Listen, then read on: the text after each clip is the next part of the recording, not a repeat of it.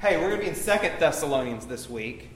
Big surprise. We finished 1 Thessalonians last week. We're going to pick it up in 2 Thessalonians chapter 1 this week. So, when I was taking seminary classes, my favorite classes were by far my church history classes, right?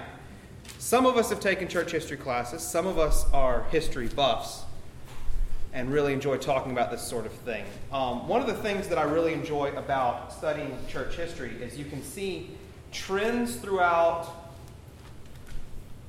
the existence of the church, and you can see what has worked in growing the church, what has worked in,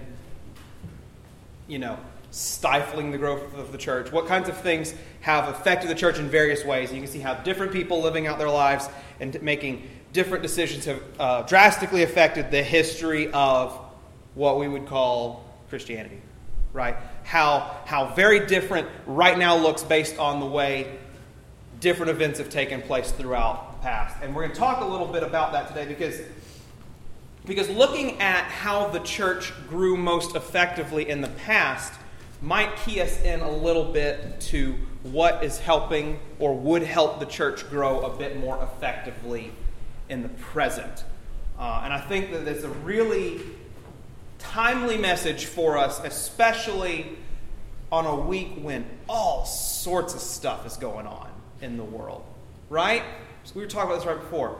This has been a crazy week. Andy was calling this right before. This is like a critical week in the history of our lives, our country, and in the church.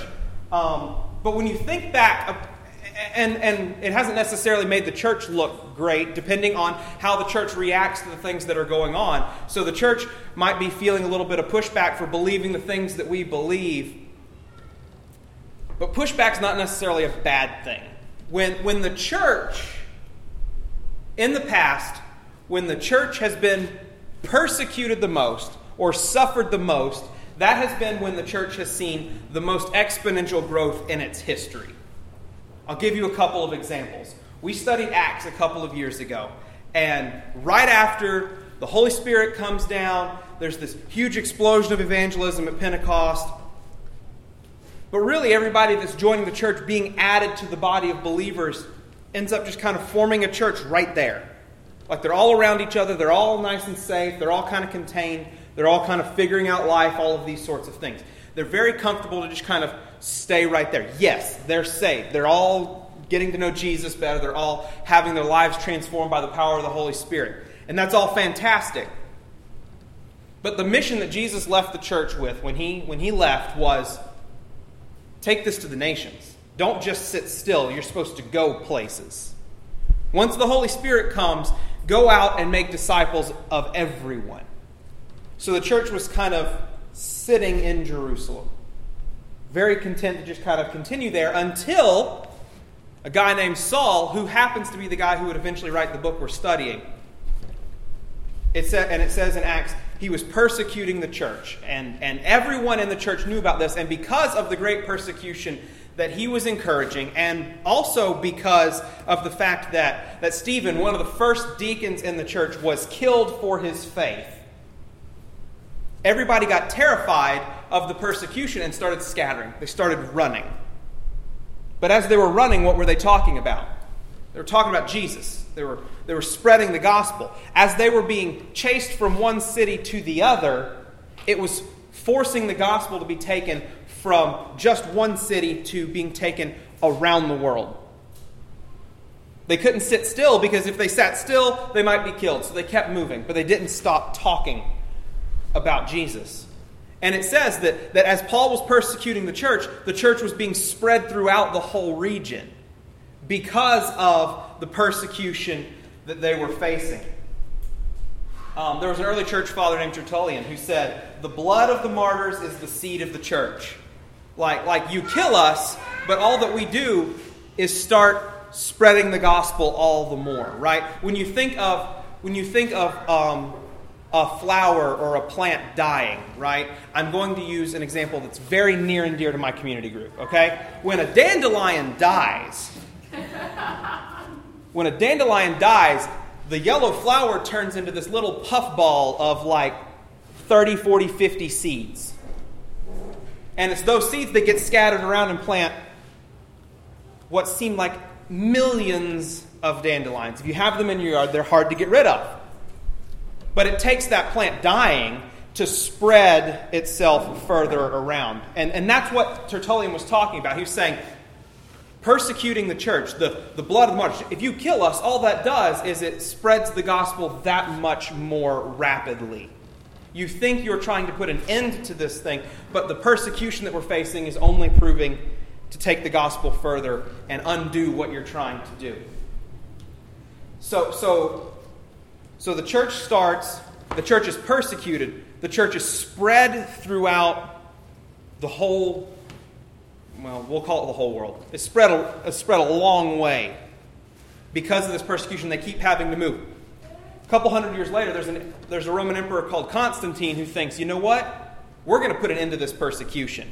We're going to say that it's illegal to persecute the church. We're going to make the church, we're going to make Christianity like the official religion that we're going to add to our religions, basically.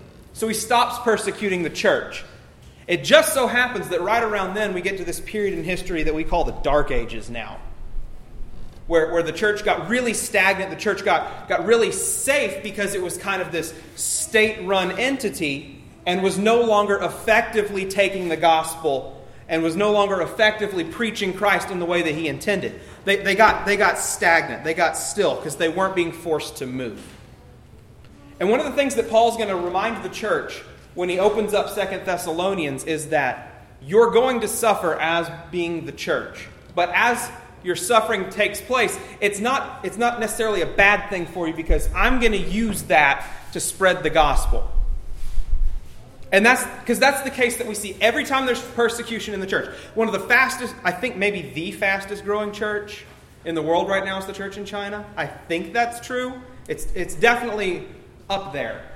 And it's very discouraged to be a Christian in China. Here in America, it's like you can be whatever you want to be. Right? Just be what you want. Just don't force it on me. That's kind of the mantra. Like, we're okay with Christianity. Or in the South, it's like everybody's a Christian. Everybody will tell you they're a Christian because that's kind of the Deep South, sponsored church is Christian church. But what are we doing? We're too safe. It's too easy to just show up at church, check the box, and go home, and that be it. We're not being forced into action. There's no real urgency behind what we're doing because it's too safe to be us. And Paul's going to say today, as we read, that it's okay if you're kind of put to the fire a little bit. Because that fire is what's going to kind of spur you on, push you forward, push the gospel further. So let's go ahead and read. We're going to do all of 2 Thessalonians chapter 1 today. It's only 12 verses. So let's just go ahead and read this, get an idea for what he's talking about, and then we'll kind of go from there. So 2 Thessalonians chapter 1. Paul, Silvanus, and Timothy, the same three who sent the letter to the Thessalonians before. To the church of the Thessalonians in God our Father and the Lord Jesus Christ, grace to you and peace from God our Father and the Lord Jesus Christ. We ought always to give thanks to God for you, brothers, as is right, because your faith is growing abundantly, and the love of every one of you for one another is increasing. Therefore, we ourselves boast about you in the churches of God for your steadfastness and faith in all your persecutions and in the afflictions that you are enduring. This is evidence of the righteous judgment of God, that you may be considered worthy of the kingdom of God for which you are suffering, since indeed God considers it just to repay with afflictions those who afflict you, and to grant relief to you who are being afflicted as well as to us, when the Lord Jesus is revealed from heaven with his mighty angels, in flaming fire, inflicting vengeance on those who do not know God, and on those who do not obey the gospel of our Lord Jesus. They will suffer the punishment of eternal destruction away from the presence of the Lord and from the glory of his might, when he comes on that day to be glorified in his saints and to be marveled at among all who have believed, because our testimony to you was believed. To this end we always pray for you, that our God may make you worthy of his calling and may fulfill every resolve for good and every work of faith by his power, so that the name of our Lord Jesus may be glorified in you and you in him, according to the grace of our God and the Lord Jesus Christ. So, this kind of picks up, it seems like this picks up right where 1 Thessalonians left off. Probably wasn't written too long after. In fact, a couple of the things that Paul starts by saying he's thankful for about them are things that he said in 1 Thessalonians that he was praying would happen in their lives. In 1 Thessalonians 3, Paul prayed that their faith and love for one another would grow. And right here he's saying, we are so thankful to see that our prayers are being answered, that these things are coming to life within the body of believers in Thessalonica. Right? You guys are starting to see this happen. I want you guys to love each other, so I prayed that this would happen, and I'm seeing it. And now, not only is Paul getting to testify that the church in Thessalonica is doing well, but he's also getting to testify that God is being faithful to answer the prayers that he's been asking. So they're kind of a doubly exciting thing that he gets to testify about where he is ministering currently. So he's thankful that God is proving himself again to be faithful. And then he commends them for their growing faith, right? They're continuing to grow even though they're facing adversity. They're not stopping. Because as it turns out, and we talked about this just a few seconds ago when we were talking about church history, adversity doesn't hinder the growth of the church, it actually promotes it. So when we face some sort of adversity, that is what's going to propel us even further forward as the church. And that seems like it would be the opposite. It seems like if you face adversity, it would hold you back. But that's not the case.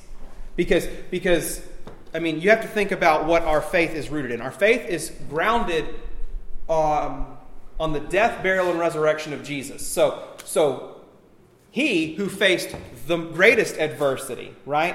Like we believe in a guy whose ministry was to come here, face adversity, even to the point that he's killed, right? That's the example that we follow. We follow a guy who was killed for what he was doing, and basically what Paul is saying is, just like him, we face adversity, but that only propels us even further. So, and I say this again, on a week when so many crazy things, in the last couple of weeks, so many crazy things have happened. Even to the point, so you had the Supreme Court ruling this last week on gay marriage. That seems like a big loss for us, right? Because now it's like, what leg does, I can't, Dad or somebody was emailing around. We've been getting all these emails. How should the church legally react? Like, how should the church behave in light of these legal rulings so that the churches can't get sued? Like, these are the sorts of emails that pastors are going to start getting now. Like, what can you say and not say? What can you do and not do in light of these sort of court rulings? Like, this is the direction that the country in which you live is going. How should you behave so that something bad doesn't happen to your church? And these are the sorts of things that the church is now going to have to face. And it seems like this is a loss for us, right? It seems like this is a thing where we're going to say the church has now taken a giant step back because there's less that we can do. We've lost this battle, but this wasn't the battle that we were fighting. We know that we live in an immoral world. We know that we live in a world that's going to chase after all sorts of sinful things.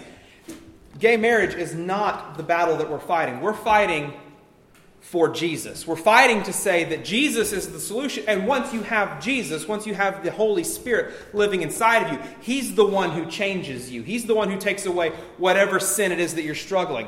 It might not be homosexuality. It might be pornography. It might not be pornography. It might be something else. We all struggle with some sort of sin, and we're all incapable of defeating that sin on our own.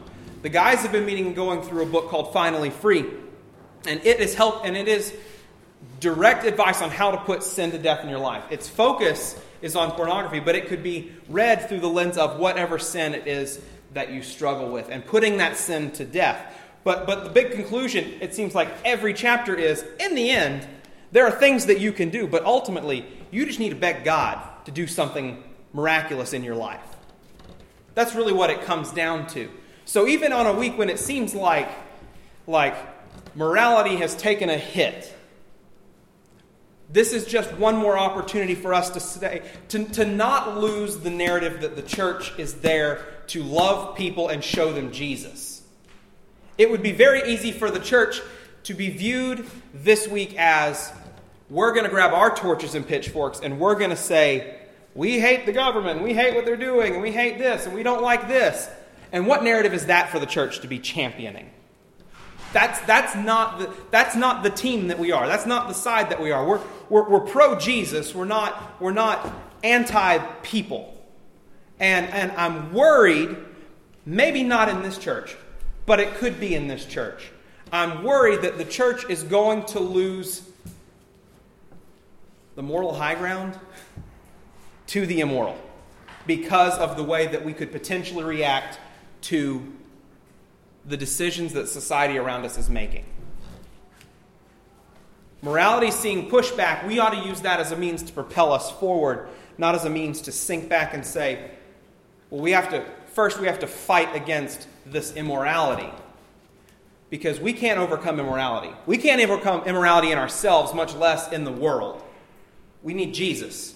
The world just needs Jesus. This ought to inspire us all the more to just take Jesus and say, know Him. Know the goodness that is Christ. Be satisfied in Him, and He will do the work of taking sin away. Because that's what Paul was praying for them, that they would love one another and that their faith would increase. And he's seeing that sort of thing take place amidst adversity. There is adversity. We're going to face more and more adversity. It doesn't stop at a couple of political rulings or a new bill getting passed or what. That is not the end of adversity. Ask people who don't live in America what adversity looks like, and you get a very different picture. We are not facing adverse conditions. But maybe we ought to start living like we are. Maybe we ought to start understanding that there is a sense of urgency in the world, that we need to be taking this gospel much more aggressively wherever it is that we go, even if it's just to class or to work.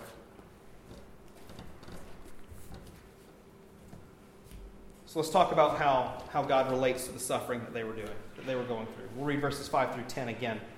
This is evidence of the righteous judgment of God, that you may be considered worthy of the kingdom of God for which you are suffering. Since indeed God considers it just to repay with affliction those who afflict you, and to grant relief to you who are afflicted as well as to us, when the Lord Jesus is revealed from heaven with His mighty angels, in flaming fire, inflicting vengeance on those who do not know God and on those who do not obey the gospel of our Lord Jesus. They will suffer the punishment of eternal destruction away from the presence of the Lord and from the glory of His might when He comes on that day to be glorified in His saints and to be marveled at among all who have believed, because our testimony to you was believed. So, this society that he's writing to was very superstitious. I mean, we're still superstitious today, but they were superstitious. And if you were suffering, then it's very easy to assume that you have done something wrong and God is judging you and that is why you are suffering. I mean, think back, this was long before, but think like the book of Job, right? Every bad thing happens to Job. And all of his friends come around and say, you got to figure out what sin you committed. Because obviously you've done something wrong, and that's why God is making you go through all of these things. But what we find out is that God allows us to suffer for His own purposes, not necessarily because of some sin. Because that's what he's saying here. You're suffering right now so that you may be considered worthy of the kingdom of God. That's an interesting idea that I didn't fully understand. I still don't fully understand. But like this idea of, because we suffer, it proves that we are worthy of of heaven? What is he saying there? So really, who is the suffering happening to the people who are sinful, or is the suffering happening to the people being afflicted on them by people who are sinful? I guess is the question. Those are the two ways that you can look at suffering. Well, in 1 Thessalonians chapter 2, we read this several weeks back, Paul instructed them to live worthy lives. Worthy lives are going to look more and more like Christ. And like we talked about before, Christ also suffered for living the life that he suffered, for living the life that he lived. So, it makes sense to say that we, who are being like Christ, will also suffer like Christ. Elsewhere in the New Testament, Paul even says, it's like, you ought to rejoice in the fact that we get to share in Christ's sufferings. We get to be like Christ. Some of you will get to die like Christ got to die, like for the glory of God. And you ought to be excited that God would consider you worthy of that sort of life. That he thinks you, because you think back to Job. Why did Job have to suffer through all those things? Because Satan was wanting to prove that someone didn't believe in God the way God thought. And God said, no, this guy has faith. And he's going to prove it because I'm going to let you do this to him. And he's going to show you that he has the faith that I was talking about. So when God allows his church to suffer, he's doing it so that he can prove that, see, look, these are my people. They do believe me. They are going to follow me. Look at what they're doing in the face of adversity. So suffering is not something that we should say, man, God must be mad at me. But, man, I am suffering because God thinks that I am worthy of this, because God thinks that I can handle this, because God is going to do something through me because of this. Maybe it's just he's going to give you the testimony to say, I was able to endure this. Maybe it's he's going to give you an opportunity to speak about Christ because of what it is that you're suffering. When I was reading that, live a life worthy of what's been done. Because, if you think about it, we're living a life worthy of the sacrifice of Christ, which, let's be honest, we're not going to live a life worthy of that. We don't deserve that. That was an act of grace. I kept thinking back to the movie Saving Private Ryan. It's been long enough. I can talk about the end of that. There's no spoiler alert needed. If you haven't seen it by now, sorry. So Saving Private Ryan, there's this guy who's way beyond the lines of battle, World War II, and Tom Hanks' character and his group of guys have to go find this guy because both his brothers have died. He's the last surviving member of his family. They need to go get him out. So this whole movie, they're fighting their way further and further into the battle zone to save this guy. Lots of guys die along the way. And then in the end, they find him, and I'm going to go and ruin the end of the movie. Right as Tom Hanks' character is about to die, at the very end, having saved this kid, he grabs him and says, you earn this. You live a life that is worth what we just gave up for you. And then it flashes ahead, and he's asking his family, have I lived a good life? Have I done these sorts of... Because he was so concerned that what was done for him, that his life would reflect the grace that he was given. And I think that's a fair comparison for us to look at. We don't do something to earn the grace of God. There's nothing that we can do that will earn God's favor in our lives. But we have been given Christ for free. And as a result, we want to live a life that responds rightly to the sacrifice that he made to bring us into his family. Matt Damon's character at the end of that has desired, I want to do something with my life that reflects the enormity of what's been done for me that I didn't earn. And I think Paul is saying here to the church, just know that the things that you're going through are going forward to kind of build this life that when you get to the end, you're going to say, I've lived a life like Christ. I've lived a life worthy of what Christ has done for me. We're never fully going to be able to repay Christ for what He's done. But because we know what He's done for us, because we've experienced that grace, we fight as hard as we can to live a life that responds properly to that. And that's what Paul's saying. Yes, you're suffering now, but just know that this suffering is building to something. This is the right. You should be living rightly, even amidst the suffering, so that you can basically fill out your whole resume. See, look, I was given grace, and this is what I was able to do with it. In the midst of difficulty, in the midst of pain, their worthy lives were proved by God's confidence in the faith that He gave them. Like God gave them faith, and they're running with it. And Paul's saying, this is what I was praying for you. That in the midst of difficulty, you would keep going and keep growing. And that's what he's seeing. Because then he's saying, God's the one who's going to rightly judge who's actually wrong amidst the suffering. He's not, because we said, they could choose, it seemed society would say, well, you must have done something wrong, that's why you're suffering. Well, we see that that's not the case, because they're the church and God is using the suffering in their lives. And Paul encourages them by saying, God knows who's actually sinful here. Don't feel like you need to prove that you're being wrongly treated. God will seek out the vengeance Himself. God will take care of that. God sees that the suffering inflicted on them is not because they're guilty, but because the people who are inflicting this on them are sinful and wicked. Their suffering is being inflicted by a guilty party, not on a guilty party. And God is going to avenge the pain that His people suffer. And it's going to repay, and He says He's going to repay in two ways. He's going to repay positively those who were wrongly treated, so the church.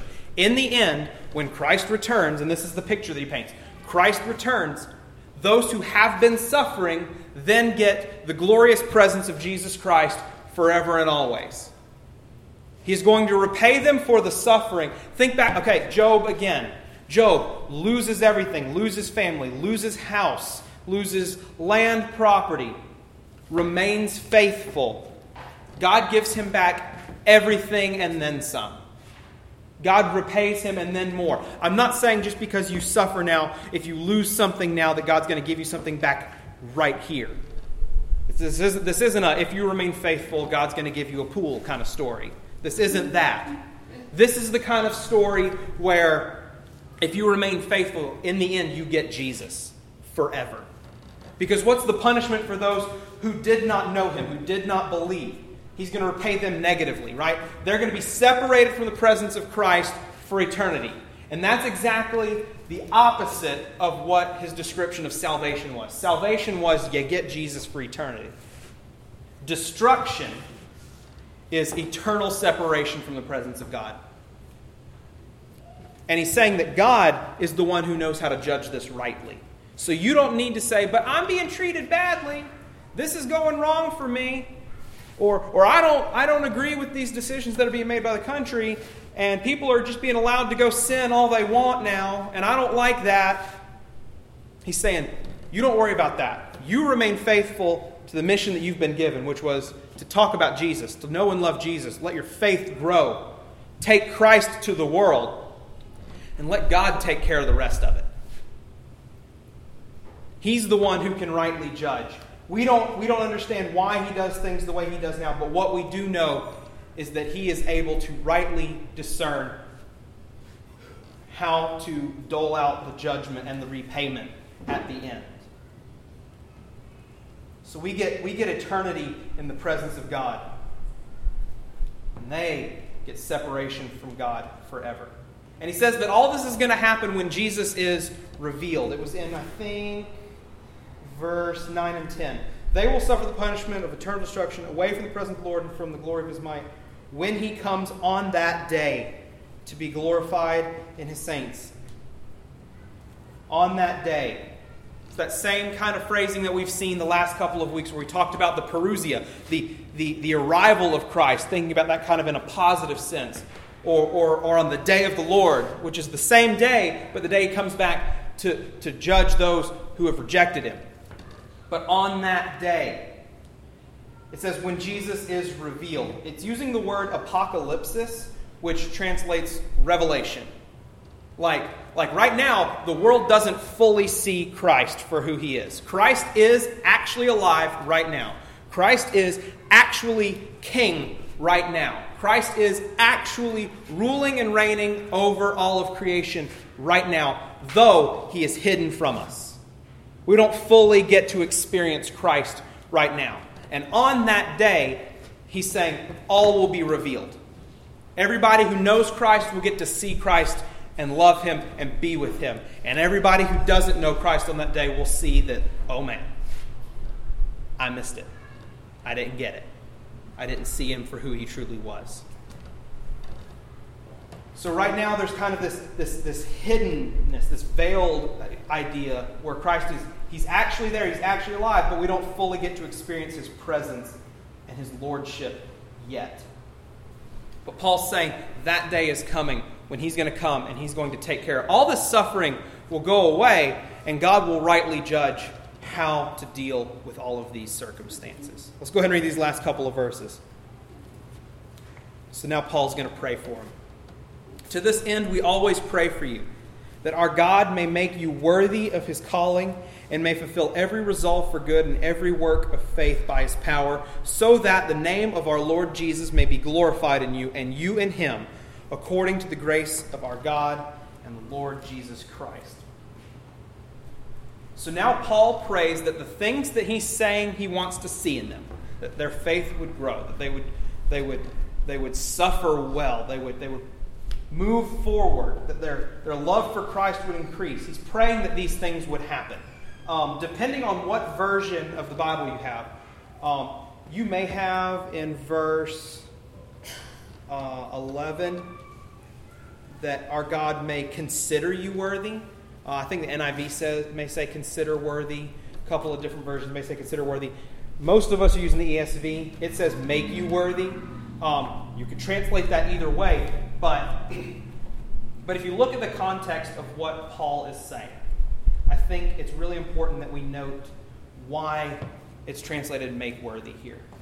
Because if it's consider worthy, that seems to say that He sees what you're doing and He's pleased by the things that you're doing. And that you've done these things and now God is going to respond to the way you've been living. But if you use the word make worthy, it seems to emphasize the initiative of God, the responsibility of God in seeing us live lives that are worthy.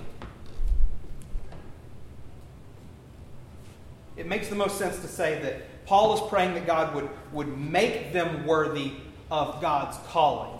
That phrase, God's calling, is the same word where we would translate election or choice. Like God has called you, God has picked you to make you the church. And now God is the one who sees fit to make you worthy, to give you the faith, to give you the understanding, to give you the initiative to do these things. God has taken the initiative to make you something that you would not be apart from Him. Paul is praying that since God's initiative, since it's God's initiative and responsibility to bring us into the church, that He would again take that same initiative to make us the kind of people that He wants us to be. Because He's saying, you can't do this without the power of the Holy Spirit working through you to make you something different. And that's what He's saying. He's saying, I am praying that God would do this.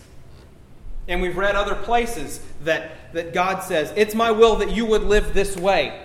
So what is Paul praying? He's praying for the will of God. And anytime we pray for the will of God, God is faithful to answer that.